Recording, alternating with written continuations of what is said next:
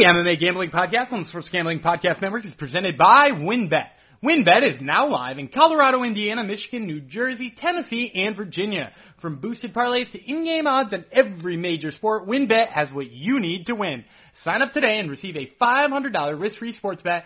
Download the WynnBET app now or visit WYNNBet.com and start winning today. We're also brought to you by PropSwap, America's #1 app to buy and sell sports bets. Use promo code SGPN on your first deposit and receive up to $500 in bonus cash. That's PropSwap.com, promo code SGP. And next, we're brought to you by PicksWise. PicksWise is the #1 home of free sports betting picks. Visit PicksWise.com to make your next bet better. And finally, we're brought to you by Underdog Fantasy. Sign up at UnderdogFantasy.com with promo code SGPN and receive a free $25 entry to use in the Best Ball Mania 2 contest for a chance to win $1 million. That's right, $1 million at UnderdogFantasy.com. And finally, before we get with the episode, I do want to remind you guys to download the SGPN app. We're giving you a chance to win $100,000 in our NFL Week 1 contest, but you can only get that exclusively on the SGPN app, which you can download in the Apple or Google Play Store today.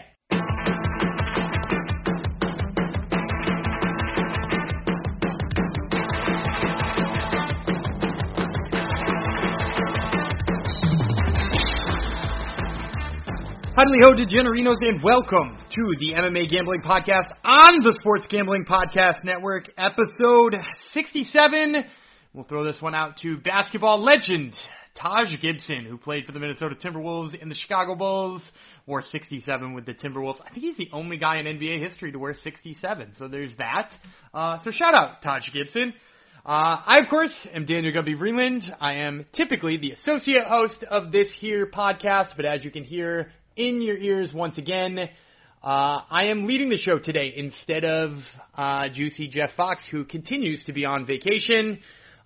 He previously had taped this episode with me. We sometimes do a little bit ahead of time work when we know he's going to be on vacation. We taped this episode last Wednesday, me and Juicy Jeff, and this card absolutely fell apart, had new fights booked, got just absolutely crazy scrambled, and what we had recorded was unsalvageable. So, luckily, I am Daniel Gumby Vreeland, and you can find me on Twitter at Gumby Vreeland, and all my writings at the Sports Gambling Podcast Network.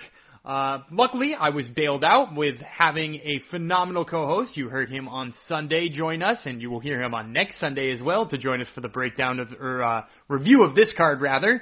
But luckily, I have him in tow once again to help us out, and that is the host of the Fixed Fights podcast, Kurt Chase Patrick. Kurt, thanks for bailing us out on this one.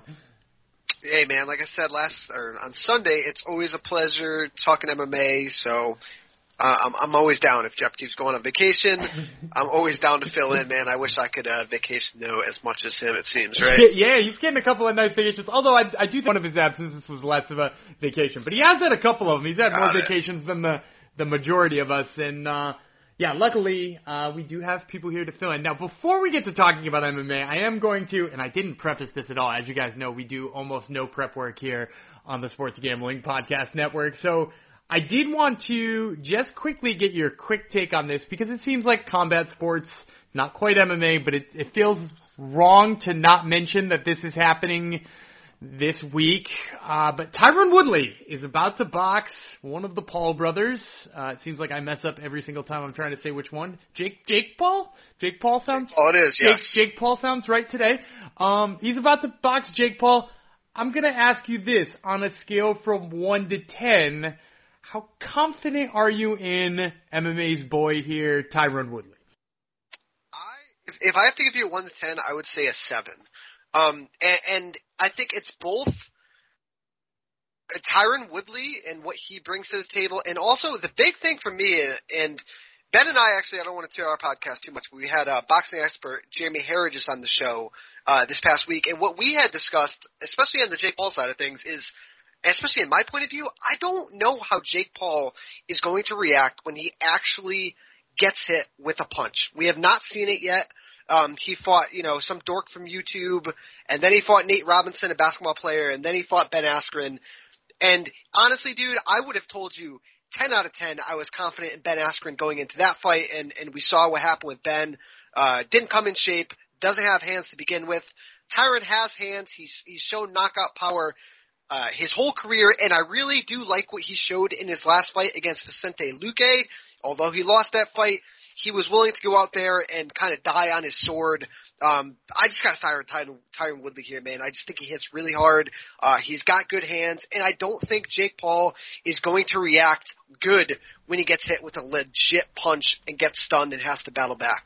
And it's also kind of worth noting, too, I feel like in breaking down this fight, like, you usually think about the paths to victory here, and, like, Jake Paul, like you said, he's fought a dork on YouTube, and he knocked out Ben Askren with one punch. It's not like Tyron Woodley is easily knockoutable. You know what I mean? Like, he is a guy who's got a freaking chin. Whether or not we, like, really bought... I mean, if you were saying that Tyron Woodley was washed at the end of his career, like, I don't know necessarily that I buy it. His performances weren't great, but, like, losses to Kamaru Usman, Gilbert Burns, Colby Covington, and Vicente Luque are hardly enough to say that this guy can't fight anymore. And in addition to that, he's lost by TKO or KO twice in his whole career. Once was the Colby Covington rib injury, and once was the fourth round against Nate Marquardt in that Strikeforce title fight all the way back in 2012. So this dude basically hasn't been knocked out for almost 10 years, almost a decade since he's been legitimately knocked out. So I almost feel like you can take that off the table as a possibility for Jake Paul, and then we're just talking about, like, can he keep a good pace and actually just outbox Tyron Woodley? And while you're at it, like you said, he's got power. Stay away from the big punch. It's worth noting that the odds on these fights currently, the last odds I saw was Paul at -200 and Tyron Woodley at +160. That's crazy to me. It's nuts, but, like, I mean, it's almost. I'm not going to compare him to Conor McGregor because that feels wrong. But it's almost like the way odds come in on Conor McGregor fights, right? Like, his odds are always way crazy in the wrong direction all the time, right? Like, he got beat by Dustin Poirier, and he was a favorite in the rematch. Like, how crazy, and it was only 6 months later. So, like, that hype in the way that they hype themselves tends to play into it, but I think +160 on Tyron Woodley is crazy because, like you said, I might just take him straight up. I'd love to see what a KO prop looks like, although I haven't seen that yet. I'm sure they're out there, so feel free to take a look at those. We will not be logging official picks on this, but I think you can tell where the couple of MMA heads are on this one, and in general, just what people in the world are hoping happens in this fight. Cause, I will say this too, like, I wouldn't call myself a Jake Paul fan by any means, but I'm not one of these haters where, like, I kind of respect what he's doing, and to me, he feels like, say what you will about him, he's an asshole, maybe like his character all that much, but the guy definitely puts himself in the right situations to succeed, right? It seems like he trains very hard. He trains with the right people. Obviously, he's got the money to bring in whoever he needs to get the proper training. So I will say that for him. And if he does win this fight, say what you will about Tyron Woodley, but if he does win this fight and he does knock Tyron Woodley out or something crazy like that, I think it is time to maybe reevaluate a little bit and start, taking this guy a little bit more seriously. I mean, he can go any which way after this fight with opponents, but it seems like he is doing the right things to succeed in a sport that we thought we would see him in. Yeah, and I think you're right about putting himself in the position to succeed. It's not like he went in there, got a win over a YouTuber or a win over, the worst boxer that MMA has ever seen. Not ever seen. That's being harsh on Ben Askren. But a guy who is essentially a grappler in a boxing match, and then he was, like, up against one of the great boxers of all time, or, like, he put himself in there with a 20-0 pro. I mean, like, he's building himself up slowly. He's building himself up with people who he knows have name value to them, right? Like, people know who Tyron Woodley is. Like, he went from beating a UFC guy to beating a UFC champion if he beats Tyron Woodley. So, yeah, the trajectory, really smart for him, I think. And, like, he's not putting himself in too big of a pond right away, which I think is pretty smart, especially from a boxing perspective, because that tends to be how boxers build themselves up, is little bit by little bit. That's the thing, too. It's like, if you look at boxing, especially the top guys, I mean, they're coming into their first big fight with, like, 24-0 records, 22-0 records, and if you look at their early career, it's not like they're fighting studs off the rip, which you see pretty often in MMA, right? I mean, Cyril Gane's about to fight for the world heavyweight title with 9 pro fights. I mean, how often do you see that, aside from like Vasily Lomachenko, in boxing? Yeah, you never see it. And I'll go one further than that, too, is that, like, yeah, we're talking about Cyril Gane fighting guys like that, you know, right off the jump, being that, like, this is his only 11th pro fight he's going to be fighting him. But if you even go back to his regional circuit, dude, his regional circuit's crazy, too. He fought Adam, I'm going to say his last name wrong, Dzika, who was a TKO champion, which is a promotion, who's right now is 7-1 in his career. His only loss is to Cyril Gane. And that was Cyril's second fight he fought this dude. That dude, exactly. The dude was 7-0, and he lost to Cyril. And, like, he hasn't fought MMA since then, which sucks for him. But, like, he was a 7-0 champ of a very good Canadian promotion. Went out there, took a fight with a dude who was 1-0. And that's MMA. Whereas boxing, you know, like that 7-0 guy is fighting somebody who's, you know, got one of those Jay Ellis 3-18 record. Yeah, yes. or one of those Jay Ellis MMA records, the 12-88, or something like that. So, like, yeah, like, it is what it is, but, yeah, like, I think you're 100% right. If he beats Woodley, we should take him seriously, and regardless, he's doing the right things. So you gotta give him credit for that. Now, speaking of the right things, I would be remiss if I did not mention that this episode of the MMA Gambling Podcast is brought to you by WynnBET. Ready to win money and boost your odds? WynnBET is now live in Colorado, Indiana, Michigan, New Jersey, Tennessee, and Virginia. They are bringing you the excitement of Wynn Las Vegas to online sports betting and casino play with exclusive rewards right at your fingertips. Get in on all of your favorite teams, players, and sports from the NBA, NFL, MLB, NHL, golf, MMA, WNBA, college football, and so many more. Great promos, odds, and payouts are happening right now at WynnBET. From boosted parlays to live in-game odds on every major sport, they have what it takes for you to win. Ready to play? Sign up today and receive a special offer, a risk-free $500 sports bet. Download BetWin with the WynnBET app now or visit WYNNBet.com and start winning. All right, so I used that phenomenal transition to get us to the actual dance where we are, which is UFC Vegas 35, I believe we're calling this one. I do hate the numbering system, but I believe that's what we're going by now, which is Barboza versus Chikadze, and not only Edson Barboza versus Giga Chikadze, but also the Ultimate Fighter 29 finale, jammed all into one action-packed card. It is an exciting one, and we will start, as we like to do, at the very bottom of the card. So we are going to start with Mano Martinez versus Guido Canetti. So we'll start with Mano Martinez, who is making a short notice debut. He's 8-2 in his career with 8 knockouts. He's got 2 straight wins. He was 0-1 on the Dana White Contender Series. He's going to have 4 inches of height advantage, 2 inches of reach advantage, and he is, get this, 17 years younger than Guido Canetti, which is an insane stat. And as you guys know, we've been tracking age stats, and people who are significantly younger like that tend to have much better records. He also has the striking advantage in the striking stats that we typically track, and he is, as a result, a negative 320 favorite. Guido Canetti goes by the nickname El Ninja. He is 8-5 in his career. He's got 3 knockouts, 3 submissions. 4 of his 5 losses are by submission, which is worth noting. He's 2-4 in the UFC, 1-3 in his last 4. He was KO'd last in March of 2020. He was 0-2 on the Ultimate Fighter. He is the more active striker in the striking stats we have. Of course, those are a small sample size for Mano Martinez, and he is the better grappling stats off the jump, too. He comes in at plus 290. Kurt, what do you think of these two? Man, I think you laid it out pretty much in your lead-up. I mean, the significant age advantage. He's got less miles on him. I'm riding with Mano Martinez here. I just think, yeah, the age, the skills.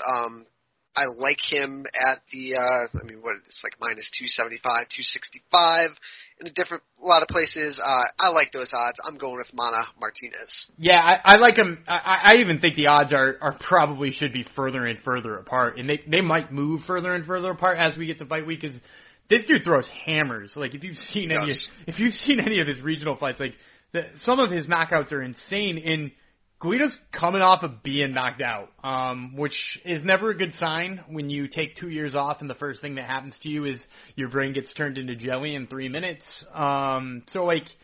Not a great thing. And while we're talking about Mana Martinez being on short notice, he has gone through 7 different training camps for fights recently that got pulled or moved or whatever.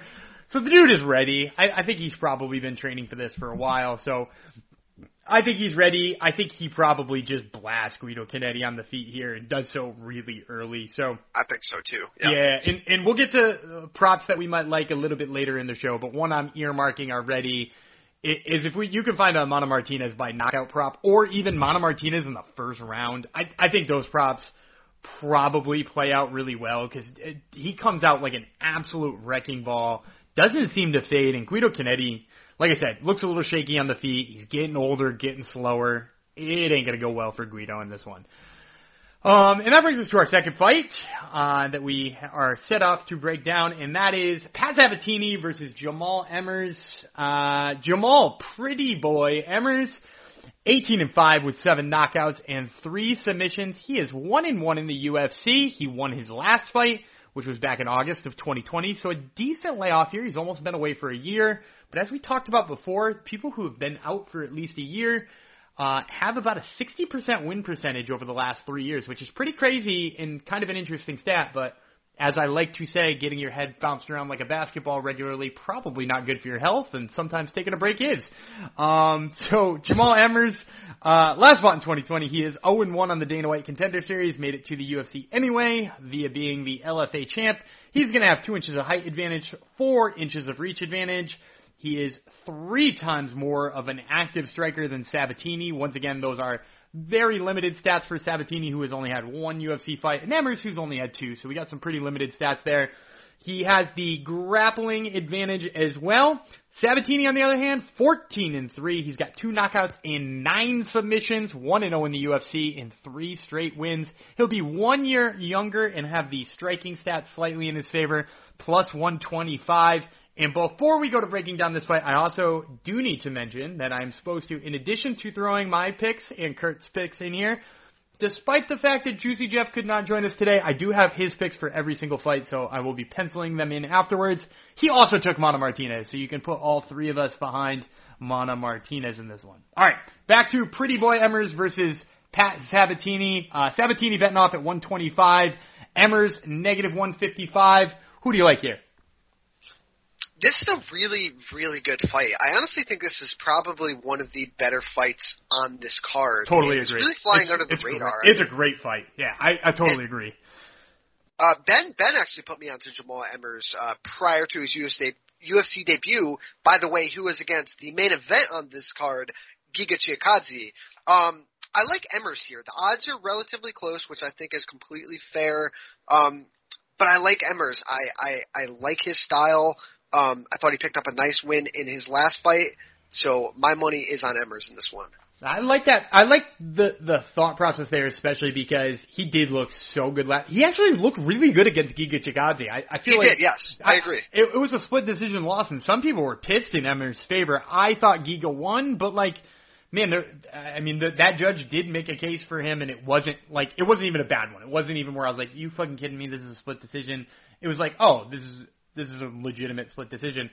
I also like Emmers, but I'm going to take Sabatini in this one, mostly just because I think the question comes down to me for whether or not one of them has a wrestling advantage, because I think both of them are going to try to wrestle. While Emmers has got the reach advantage and the height advantage here, and ultimately I think he's going to outstrike Sabatini, I do think the wrestling advantage goes to Sabatini. I think he just gets a few more takedowns. He gets in on the legs better. His pressure's really good. So I'm going to lean Sabatini on this one, especially because I like the dog money. It is worth noting before we move on to the next fight that Jeff also took Pretty Boy Emmers, so I am out on an island here on Sabatini. And like I said, mostly I'm just trusting his wrestling enough because I'm a sucker for 2 or 3 different training camps. And I somewhat to a fault picked those fighters off of those training camps. One is Fortis MMA, and another one lately is Daniel Gracie Jiu-Jitsu out of Philly, because Pat Sabatini, Sean Brady. We're going to talk about Andre Petrovsky later on in the show. Jeremiah Wells. These dudes are all very fun wrestler-grapplers coming up through the ranks, and I'm going to put my trust in the good Daniel Gracie at Henzo Gracie Philly, that he will bring some grappling chops for Sabatini here. And that brings us to our next fight, which is a women's flyweight fight, which is important to note in this fight because it is women's flyweight with somebody who has fought almost exclusively at strawweight, and that is Vanessa Demopoulos, who is nicknamed the Little Monster, and she is fighting JJ Aldrich. So we'll start with Aldrich. She is 9-4 with 2 knockouts. She's 5-3 in the UFC. She has alternated wins and losses in each of her last 5 fights. Win-loss, win-loss, win. She lost her last fight. She is a former Invicta fighter. She was 3-1 in Invicta. She's going to have 3 inches of height advantage. According to this, she has 6 inches of reach advantage, although that seems kind of off, but I'm not going to doubt the measurements on Demopoulos here. She is also 4 years younger, and she is 2 times more of an active striker than Demopoulos. According to the limited stats we have, of course, we only have Demopoulos' from Dana White's Contender Series.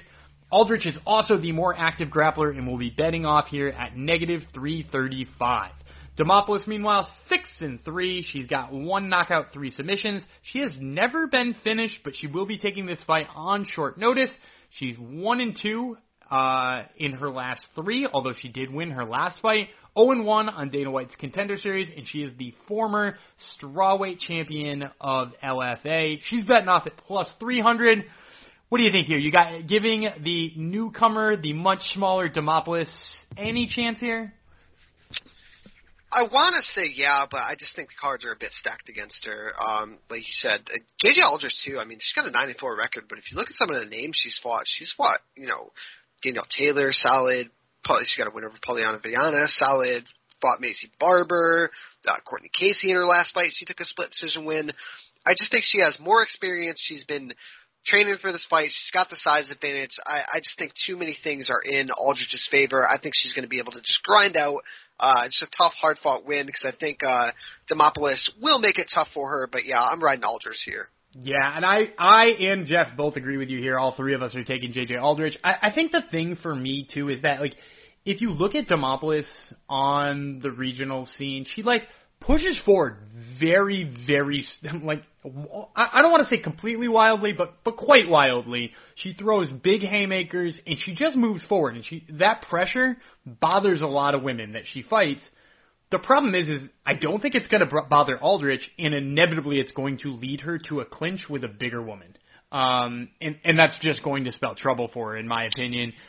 Aldrich, not for anything, took down Courtney Casey a bunch of times in their last fight. And to me, that's an alarm there when you're going to be much smaller than the actual flyweight here, which is J.J. Aldrich, who we are riding with. And before we get to our next fight, I'll tell you also who we are riding with, and that is PropSwap. We are brought to you by PropSwap, America's #1 app to buy and sell sports bets. Football season is about to kick off, and PropSwap is here to make your season the best season ever. With PropSwap, your bet doesn't even need to win in order to make money. It simply needs to improve. For instance, Trey Lance opened as a 300-1 to win the MVP this year and has already been bet all the way down to 75-1. That means if you bet $100 on Trey Lance back in May, you could sell that ticket on PropSwap today for $400. That's a $300 return before he's ever taken a snap in a regular season game. Think of PropSwap like the stock market, but for sports betting. Buy low, sell high, and the average ticket seller on PropSwap makes over $500 a month just listing and selling tickets. And also, don't forget, when you're making your bets, you can go for 2, make 2 tickets on the same team or player so that you can sell one of them for a profit and keep one to leave yourself some skin in the game. Get started today by going to PropSwap.com and download the PropSwap app. PropSwap is where America buys and sells sports bets. All right, next fight we're moving on to is in the light heavyweight division, but it is once again somebody moving up a division with Darren the Dentist Stewart and Dustin the Hanyak Jacoby. So let's talk a little bit about Darren Stewart first. He is a former 185er. As a matter of fact, he spent the majority of his career there, except for a couple of fights with Eric Anders and the odd fight here or there. He is 12-7-1 in his career. He's got 7 knockouts, 1 submission. He's 5-6 in the UFC. 0-2 most recently in the UFC. Of course, there is that 1 no contest put in there. He has a loss his last time out, once again to the aforementioned Eric Anders. He is surprisingly 2 years younger than Dustin Jacoby, and he has the grappling stats in his favor here. Dustin Jacoby, who is now in his second kick in the can at the UFC, is 14-5-1 overall with 9 knockouts, 1 submission. He is 2-2-1 over 2 UFC stints. Of course, he's 2-0-1 this stint in the UFC. That 1 draw was his last time out against Ion Cutelaba. After getting smothered and crushed in the first round, he came back to win the second and third round. He was 1-0 on the Dana White's Contender Series, 0-2 in Bellator, 0-1 in the World Series of Fighting. He has a laundry list of kickboxing and pro boxing fights. He is going to have a 3 inches of height advantage, 2 inches of reach advantage. He, of course, is actually a light heavyweight, and he's got striking and active striking stats in his favor. Who you got here, Kurt? Hey, does that mean that the World Series of Fighting in Bellator are tougher than the UFC? Are you telling me for once that like we can maybe say that they have good fighters in it and it not sounds like absolute poppycock? I think maybe we could say that. Exactly. Also, Dana White's Contender Series possibly quite hard. Very, very tough as well. I like Jacoby in this fight, man. I always really like him. He's on this nice little run here. He's got 4 straight wins. He did have the draw to Cutelaba, which he talked about, where he took an absolute beating, kept his composure, and fought back to win the last 2 rounds. I mean, the guy has an iron chin. He stays very patient in there. He's a busy striker. And like you said, he is the true light heavyweight. I like Jacoby here, and I actually like him to get a stoppage in this fight. I think Darren Stewart is very hard to be finished. I think he's only been finished, maybe twice in his career? And I think both were by submission. Am I semi-correct with that? That sounds correct to me. Let me get correct. He's never been TKO'd in his whole life. I am going to go with him getting TKO'd for the first time. I like Jacoby by stoppage, maybe in like the 2nd or 3rd round. Oh, I like that. And I will say this too, like the piece for me that gives me a lot of faith in Jacoby, and I am taking Dustin Jacoby here as well, as is Jeff, who named him as his lock of the week as well. Yeah, like I like Dustin Jacoby a lot in this fight because, first of all, Darren Stewart, to me, came to the UFC as a guy who's a striker, right? Like there's a reason his nickname is the Dentist, right? Like he knocks people's teeth out. Most of his wins are by knockout, and he just isn't a better striker than Dustin Jacoby. And now he's started to rely on his wrestling a little bit more, and Dustin Jacoby just stuffed over half of Ion Cutelaba's takedowns. Darren Stewart is not a better wrestler than Ion Cutelaba. He's not more intense, he's not stronger, he's not better technically, and he's not actually a 205er, so I think he's going to have so much trouble getting in on Jacoby. I think Jacoby's going to pick him apart. I like that thought about possibly a TKO. I'm going to, as we move on in the episode here, I'm going to slowly dig up the prop odds here for what Dustin Jacoby by TKO is, because I wonder if the fact that Stewart's never been knocked out probably gives it a nice little boost. So we'll take a look at that a little bit later on in the show. But next we're going to move on to, speaking of dudes who were formerly fighting in other weight classes, that might be the theme of this show. Sam Alvey, back at 185 pounds last fight, although he did lose that fight to Julian Marquez, fighting Wellington Turman, who used to be an 170-pounder. They're meeting in the middle at 185 pounds, which is probably at least the right weight class for Sam Alvey. So this is Smiling Sam Alvey versus the Prodigy Wellington Turman, which I think he can still use the Prodigy at 25 years old, whereas it's starting to sound weird on guys like BJ Penn. So Sam, there'll be no dissing BJ Penn on this show. Look, I'm not dissing BJ Penn, but there is a brand of nicknames, and this you could probably think of other ones too.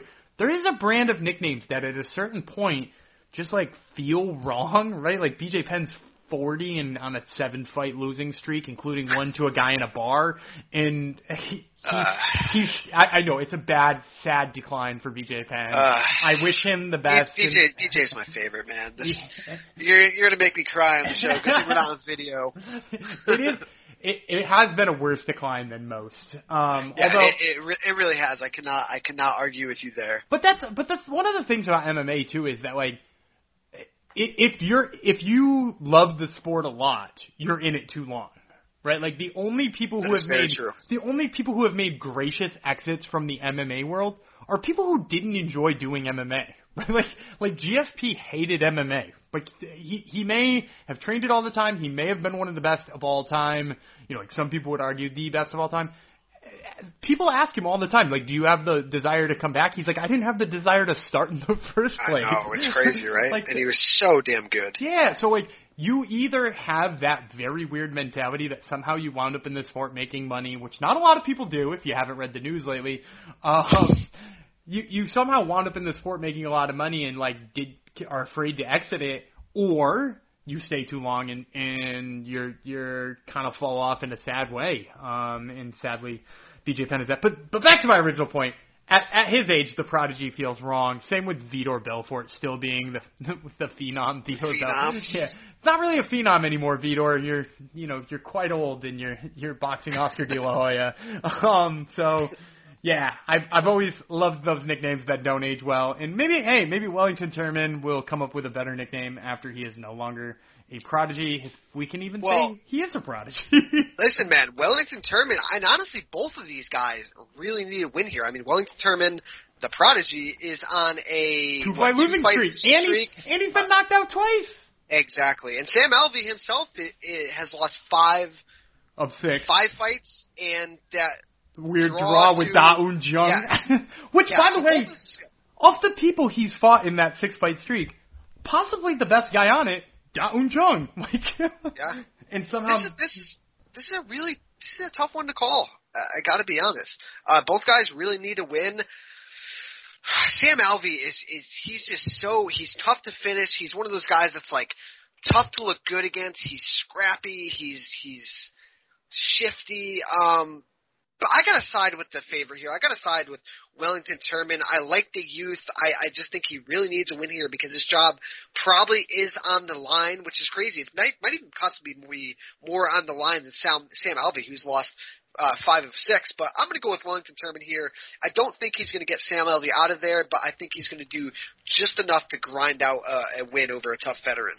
Yeah, and before so you didn't jump the gun. I completely forgot to give all of the stats in the very beginning because we got so into disparaging BJ Penn's name that I didn't actually rattle him off. So let me rattle him off real quick. 16-5 for Wellington Turman, 4 knockouts, 7 submissions. He's 1-3 in the UFC. As you mentioned, he had been knocked out twice in a row, and as I had previously mentioned, he was an 170-pounder, 10 years younger with the grappling stats in his favor. Smiling Sam Alvey, what a ridiculous record. 33-15. 1 and 1 no contest, 19 knockouts, 3 submissions. He's 10-1 in the UFC. He's got 0-5 with a 1 no contest in his last 6. He got submitted by Julian Marquez last time out. That also doesn't include a 1-1 record on The Ultimate Fighter. He fought at 205 pounds. He's missed weight at 185 pounds a couple of times. He was 1-1 in Bellator, which is a little known fact. He fought his debut all the way back in 2008, which was the year after I graduated high school. Got 2 inches of height, 3 inches of reach, and he has the active striking stats in his favor. He is a plus 115 dog, but both me and Jeff are actually going to go with him on this one. While I hear your things about Wellington Turman and being backed into a corner, but here's the thing I feel about Wellington Turman. First of all, being knocked out twice in a row and then fighting a guy who punches like Sam Alvey, that scares me a little bit. And then the other thing I will say that's going to get me to pick the dog money here and Sam Alvey is I think Wellington Turman can be drawn into a crazy brawl, right? Like I don't agree with that. I don't think he's the type of like the guys who are beating Sam Alvey are people who, despite trying to be goaded into an insane brawl, just won't be. You know, like Jimmy Crute's like, yeah, that's cute. You're going to try to draw me into a brawl. I'm going to drag you to the ground and beat the hell out of you. And like Ryan Spann's like, nope, not going to brawl with you. I'm just going to point fight you from distance. Clifton Abreu's like, we can throw 3 strikes per whole round as long as 2 of them are thrown by me and 1 of them is thrown by you. By the way, that fight was atrocious. It was so bad. So bad. But like, I think Wellington Turman gets suckered into that fight here, and if he does, I think there's a good chance Sam Alvey lands the big blow. So I'm going to go with Sam Alvey, as is Jeff on this one. Plus 115 is a juicy underdog number for me, and that'll bring my underdogs on this card up to 2 between him and Sabatini. Now, before we get on to the last fight of our prelims, let me tell you about PicksWise. PicksWise is the #1 home for free sports betting picks, props, and parlays, helmed by a team of trend-watching, data-devouring sports fanatics, giving you the who, how, and why behind every prediction for every game, every day, every sport, all for free. Visit PicksWise.com to make your next bet better. PicksWise also backs responsible gambling. If you or somebody you know wants help, call 1-800-GAMBLER. And while we're at it, let me also tell you about Prize Picks. Please visit prizepicks.com and download the Prize Pick app, where you can turn your picks into real cash with Prize Picks, my favorite daily fantasy app. It is fast, it is easy, and it all starts with Prize Picks. Simply pick 2 to 5 players and decide if they will go over or under the stat projection. And the more players you pick, the more you can win, up to 10 times your money. Prize Pick is the only way I play. Now, as an example here, we've got the MLB with a big slate tonight. If I pick Vladimir Guerrero Jr. to go over 1.5 hits and walks, Miles Straw to go over 1.5 hits and walks, and Juan Soto to put up a big dud and come under the 1.5, a $20 entry on all of those would pay out $45. That's right, you're going to get 2.25 times your money on a return there. And you can use promo code SGP to receive a $100 instant deposit match up to $100. That's Prize Pick, promo code SGP. All right, the main event of the prelims is Alessio Di Chirico versus Razak Al-Hassan.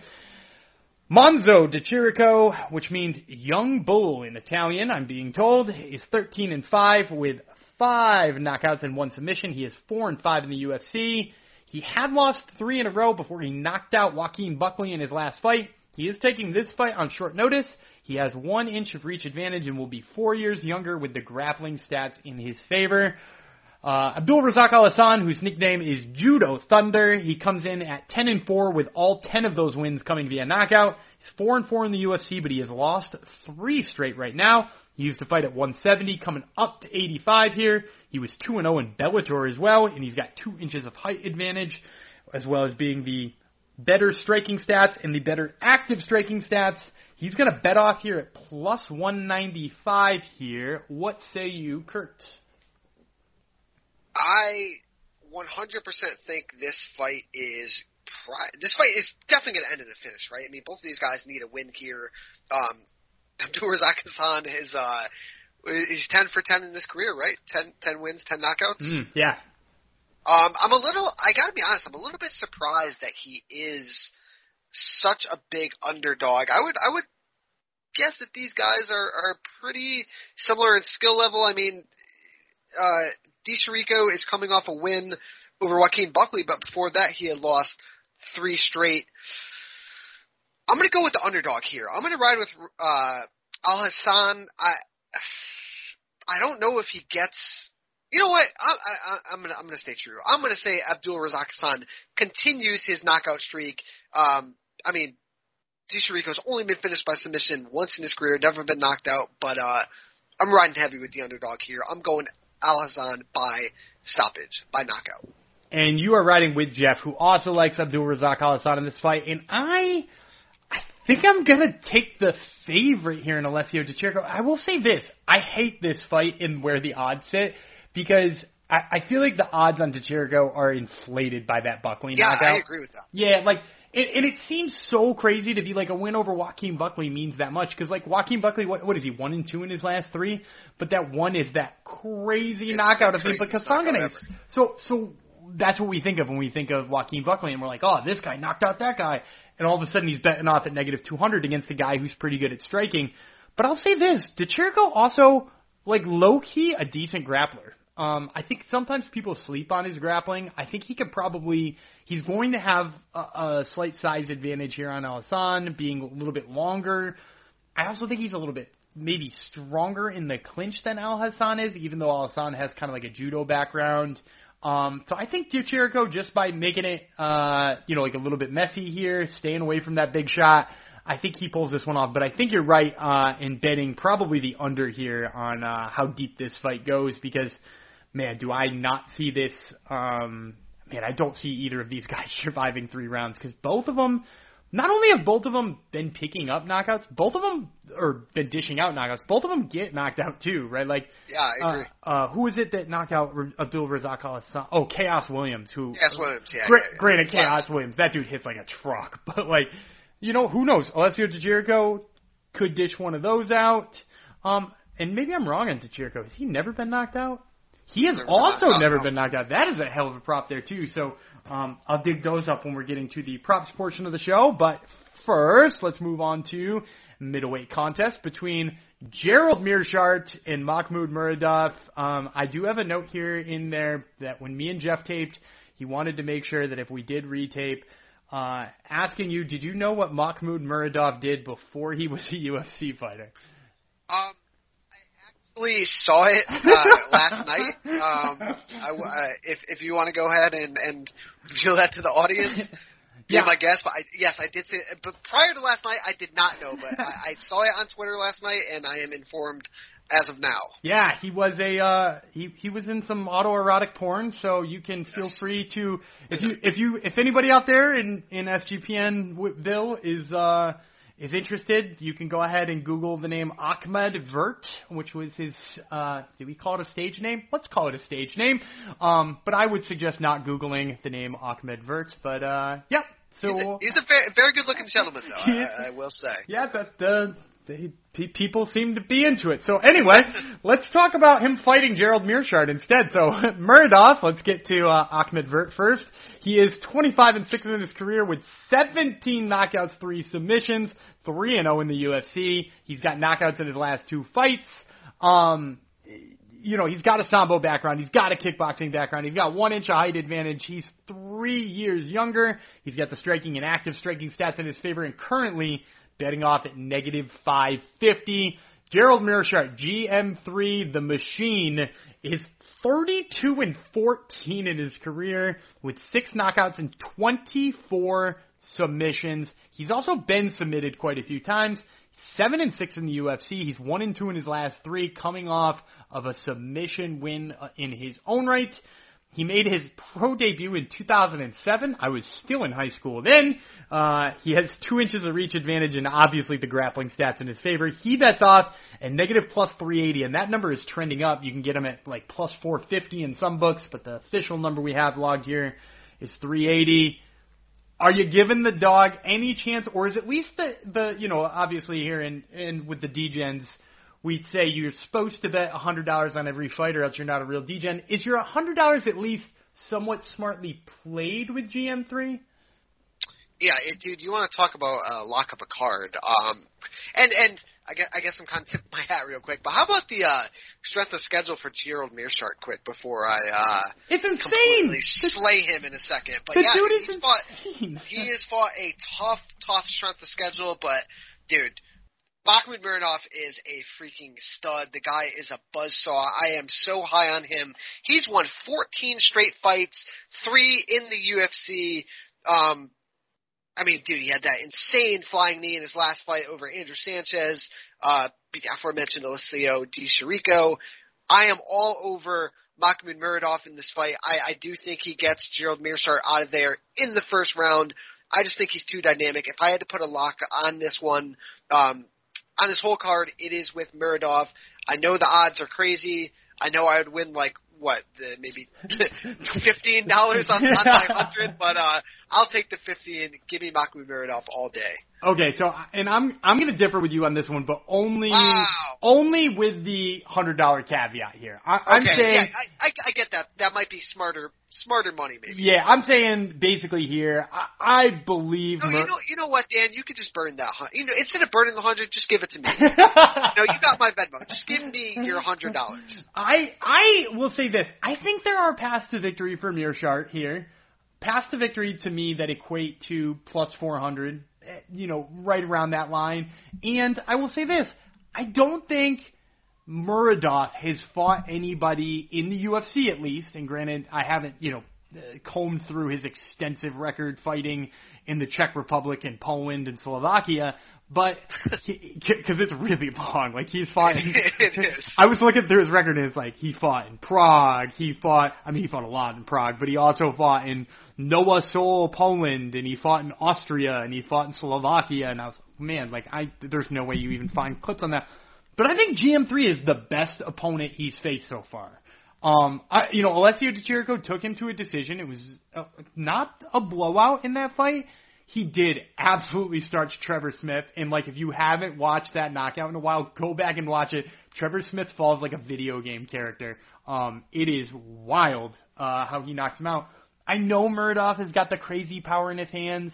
I know that I shouldn't pick GM3, but I do believe that GM3's got some good submission skills. GM3 did get knocked out crazy fast by Khamzat Chimaev, but he also just needs 2 seconds on the ground to sub a lot of people. And granted, yeah, Muradov's probably got better grappling backgrounds than Bartosz Fabinski or Trevin Giles, but man, 24 submissions on your record and 32 wins, it's enough for me to say plus 400-ish is still worth the play. So I'm crazily going to take Gerald Mearshart in this one, and that's what I'm sticking to. Whether it's a good idea or a very, very terrible idea. So, before we get on to the Ultimate Fighter fights, which we're going to break down next, because there are 3 of those in a row, let me tell you really quickly about our last sponsor, which is Paramount Plus.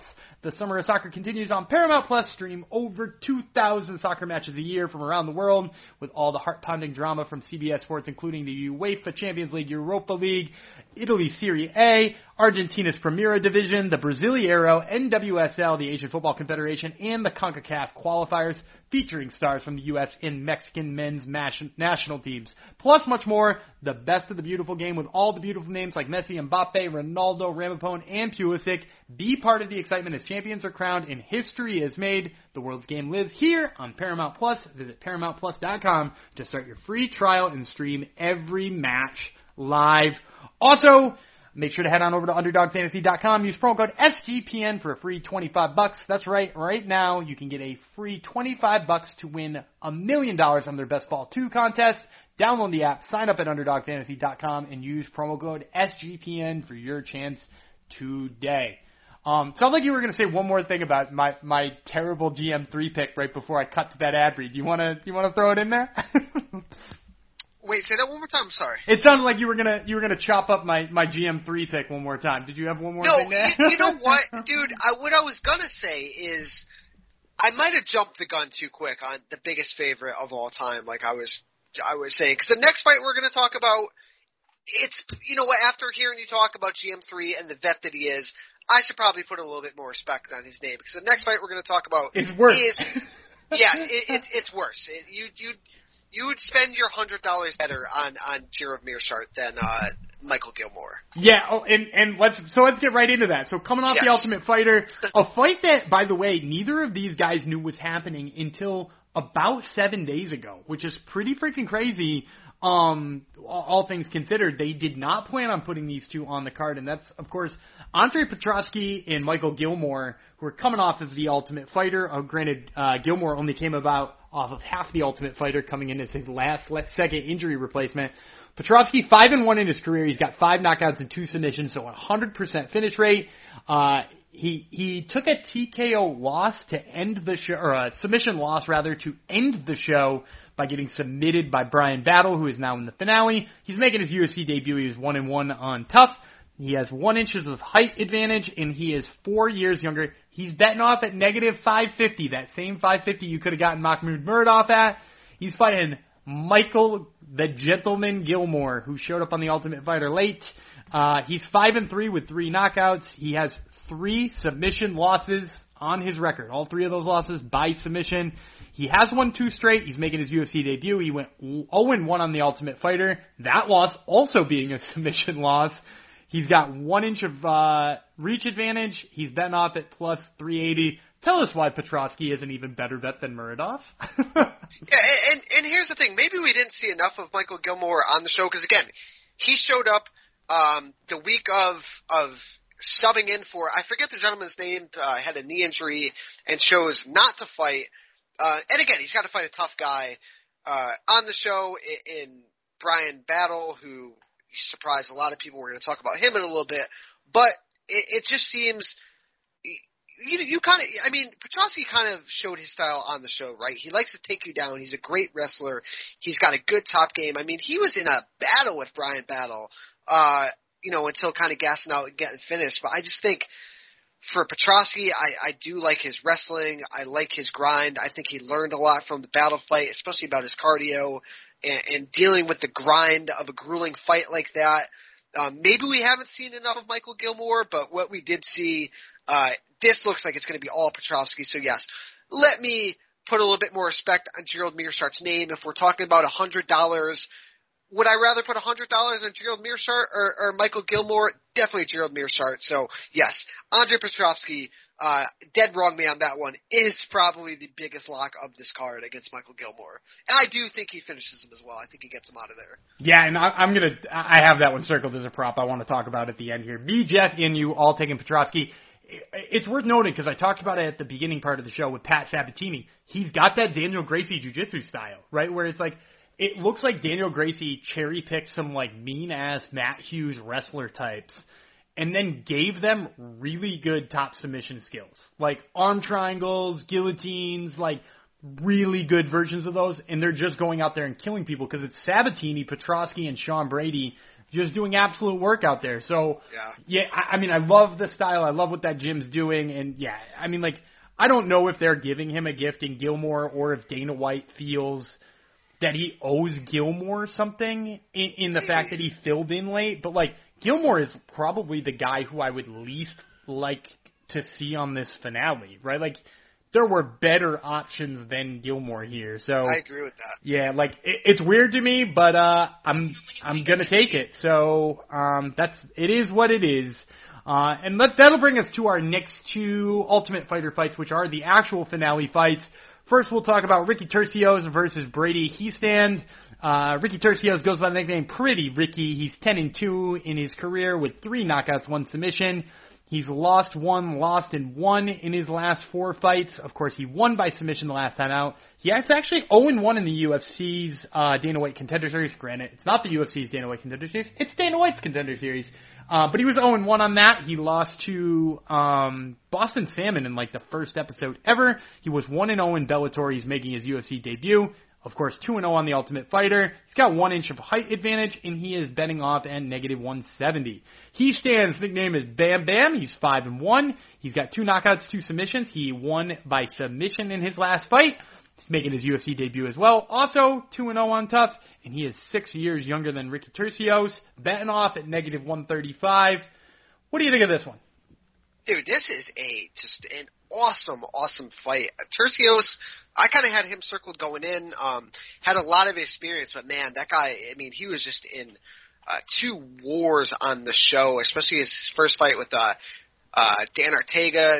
I believe I'm saying his last name correct, but that fight was awesome. I mean, Turcios is just super well-rounded, but Brady Hiestand, man, I think he was the youngest guy on the show, and he fought probably 2 of the most experienced guys on the show, Josh Reddinghouse, and then Vince Murdoch. Yeah. I mean, he's got a grinding style. He can take a punch. I felt like in that first fight with Josh Reddinghouse, he was starting to get tired. He was getting hurt, but he just was able to push through. I just think it's a really, really even matchup. Possibly, maybe number 2 or 3 best fights of the entire weekend. It is really, really good. It's going to be high action, high volume. All that being said, I'm siding with Ricky Turcios ever so slightly. I think he's very well-rounded. He's a good grappler. It seems like he's just really hard to get a hold of. So if Hiestand does get takedowns, I think Turcios will be able to create scrambles to either attack submissions and then eventually sweep or get back to his feet. But expect a lot of action. I'm going Turcios by decision. Yeah, so when we originally broke down this fight, I took Turcios, but I'm actually going to flip-flop here and take Hiestand. Mostly because of what you said about the scrambling. So, in every fight, it looked like Ricky was going to get taken down. And I'm not going to say often, but enough that you were like, man, he gets taken down a lot. And then he would hip over, or he would, create scrambles in any way that he possibly could. And he would always wind up in better positions. The difference maker here is I think he's fighting a better grappler than he did any of those times on the show.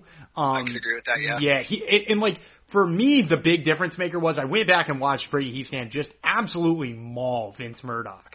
Right, he had a tough fight with Josh Rittinghouse. He did not have a tough fight with Vince Murdoch. He just mauled that dude. And for me, I thought Vince Murdoch versus Ricky Turcios was going to be a fun finale when I saw those semifinals match up. I was like, those two are going to be fun to watch. And then I was like, oh, wait a second. This Hiestand dude can just ground anybody. So after rewatching it, I'm going with the youngin, the 6-year younger kid here. I think he's only 23 years old. It would be a crazy story to see him get on there. But, yeah, I like his style. And it's funny because, if you've been watching the show, we have his mentor comes onto the show to help him, Michael Chiesa. He's kind of a Michael Chiesa fighting fuck, you know what I mean? He feels like a little tiny Michael Chiesa out there. Yeah, dude, he's a grinder, man. Like I said, I was just really impressed with the way he was able to kind of wade through the fire and push through and get those takedowns. And he has just really slick grappling like Chiesa. He's good at getting to the back and good at holding position. He's long, he's lanky. Yeah, it's a really good comparison. Yeah, I think regardless it's going to be an absolutely crazy fight. So yeah, it is. And speaking of crazy fights, I don't think the other finale is going to be any less crazy, and that's Brian Battle versus Gilbert Urbina. So Battle, nicknamed Pooh Bear, 5-1 in his pro career. He's got 1 knockout, 3 submissions, 4 straight wins, and he's, of course, making his UFC debut. 2-0 on Tough, including that submission win over Andre Petrovsky we talked about before. 4 inches of height, 3 inches of reach. He is betting off at -170. Urbina, meanwhile, 6-1 with 1 knockout and 2 submissions. He's never been finished in his career. He won his last fight. Although I guess saying he's never been finished is kind of, it's kind of tongue-in-cheek. He was just badly knocked out by Tresean Gore, who had to drop out of this fight due to a knee injury in his own right. He's making his UFC debut. He's 1-1 on Tough, including that knockout loss to Tresean Gore. Of course, he gets this as a fill-in when Gore was hurt. He is 2 years younger and will be betting off at 135. I'm imagining this takes place on the feet in a really exciting way. Who do you got here? Props to Tresean Gore. I really liked his story on the show. I liked his fighting style. But you know what? I think and you can tell me if I'm wrong here, but I think we got a better fight at the end with Gilbert Urbina stepping in and pairing in with Brian Battle. I think, like you said, I think the fight on the feet, they both go after it. They're both long and lanky and willing to step into the fire. They're both scrappy on the ground. I would say Gilbert probably has a little bit of an advantage, but dude, Brian Battle is one of those guys. He was the last pick, kind of like Kelvin Gastelum from the week before, who won the Ultimate Fighter. He's the last pick, and he just showed that was probably the wrong way to go. I mean, he's big. He has a huge frame for the division. I really, really like, honestly, this fight as opposed to if Tresean Gore was in there. And I look forward to seeing Tresean. That's not a knock on him, but I look forward to him making his debut because he deserves it. But I think we've really got fun matchmaking here.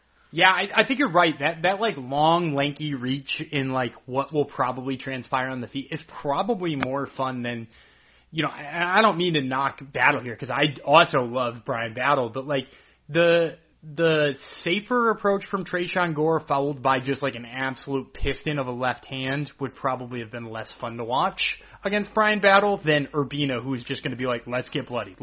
Yeah, those two guys are going to scramble on the feet, on the mat. It's going to be all over the place. Yeah, and it's in a great way, too. So, yeah, I'm all about it. Both me and Jeff, though, are taking the favorite Brian Battle. How about you? I'm going with the underdog here. I'm going with Gilbert Urbina. I think he's actually going to submit Brian Battle. I think he's going to find like a way to his back or find like a dart stroke or something maybe in the second round. I'm going Gilbert Urbina. I like that pick. Now, I will say this, too. Both guys made huge gains on the show. I'm going to attribute it a lot of working with Craig Jones. Yes. Those two dudes look like, in their first matches, they both look like they could grapple a little bit. In their second matches, they look like they could grapple a lot.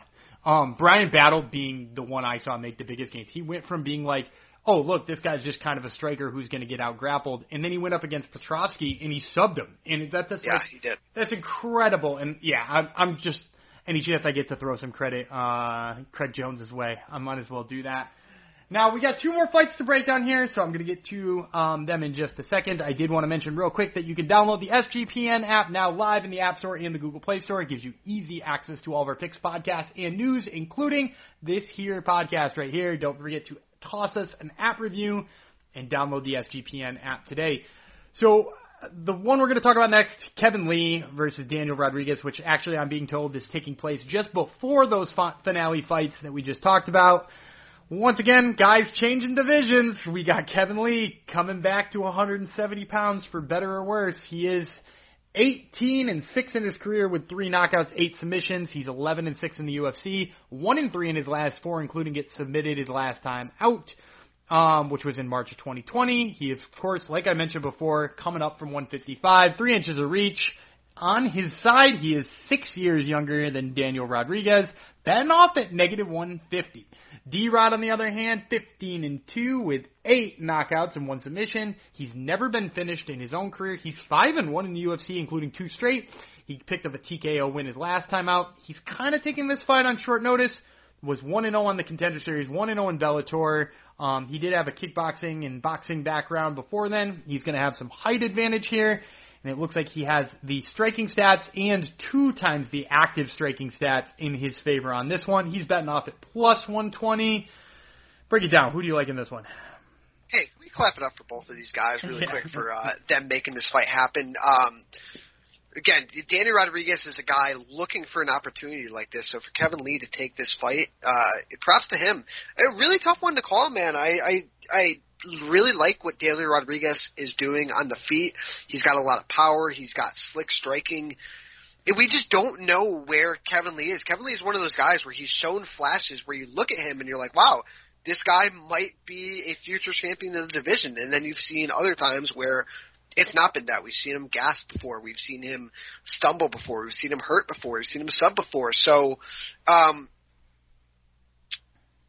I'm going to ride actually with the underdog here. I'm going to ride with Daniel Rodriguez. I think that his striking is going to be enough to keep Kevin Lee off him. I don't think the takedowns are going to come easy for Kevin Lee, and we've seen him hurt before. I think Daniel Rodriguez gets the biggest win of his career and actually finishes Kevin Lee via strikes.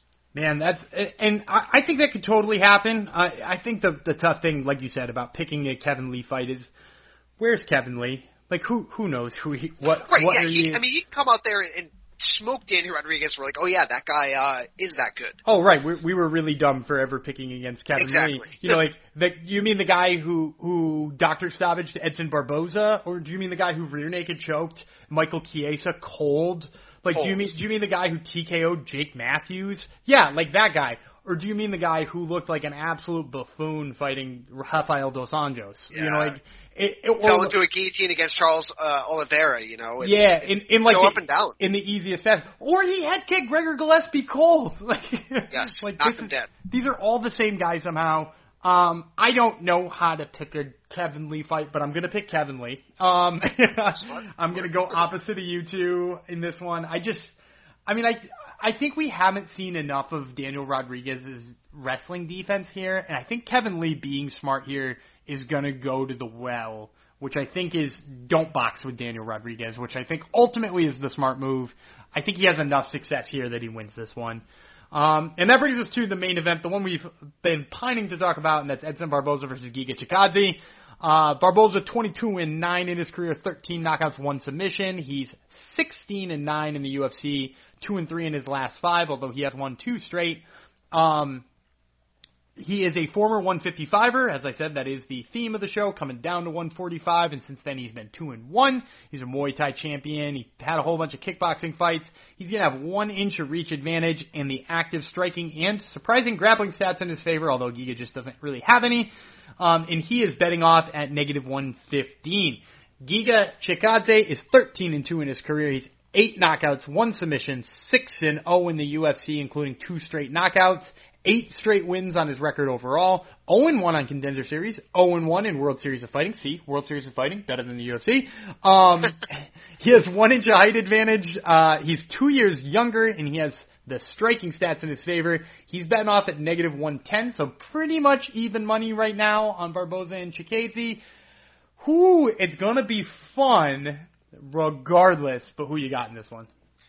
Jesus, man. Have you ever gone and looked back at Edson Barboza's resume? It's oh really my good. God. It's really good. Dude, and you got to go back years. I mean, and he's only 35 years old.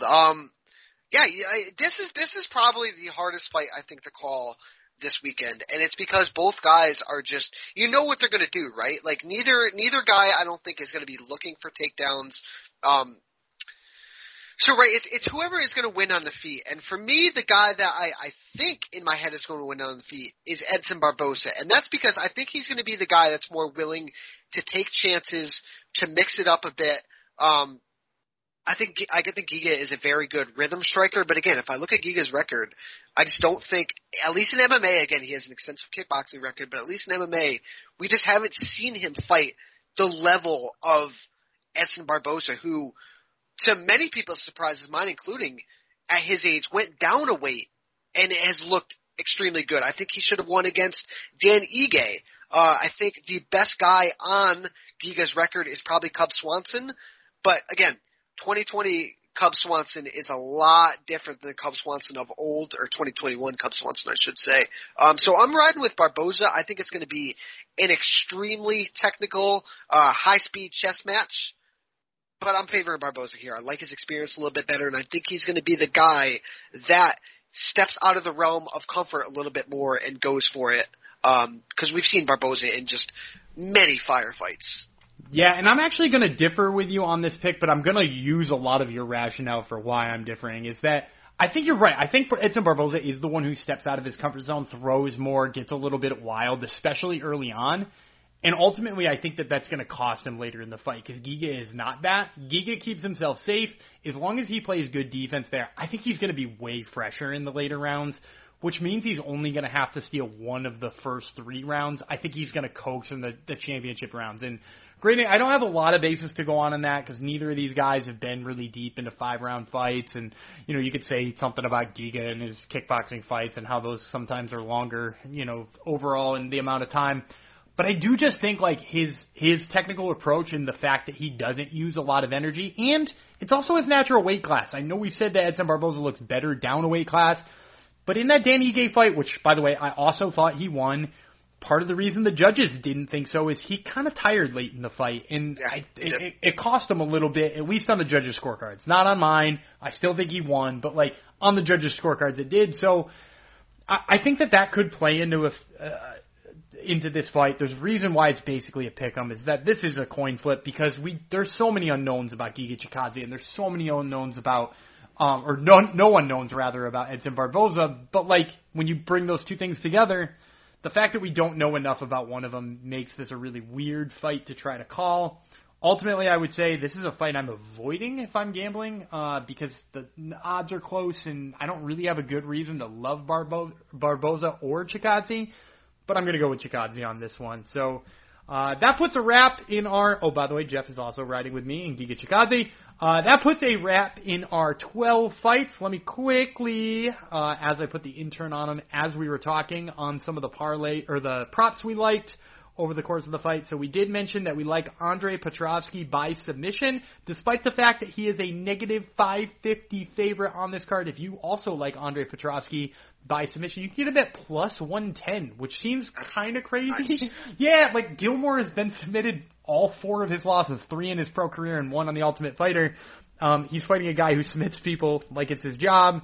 And for some reason, that's the odds. So get plus money on that one. Don't waste any time. Mana Martinez, who we talked about being an absolute knockout ace, is betting off. If you want his knockout prop, negative 110. So despite the fact that he is a negative 290 favorite, you can get him at even money if you go after that one. And then there was one. We liked the under in the Abdul Razak Al Hassan fight. If you say this fight will be under 2.5 rounds, it's betting off at negative 120. So damn near even money there on Abdul Razak Al Hassan or Alessio Di Chirico on the 2.5 round under. Mana Martinez by KO and Andre Petrovsky by submission. So we're going to put a pin in this one at this time. As always, I would like to remind you guys that you can follow me on Twitter at Gumby Vreeland. You can follow Jeff, who is usually the head host of this, at Jeff Fox Writer. And, of course, you can follow our temporary co-host, Kurt Chase Patrick, on Twitter at KCPKO, or his podcast, the Fixed Fight Podcast, at Fixed Fights Pod.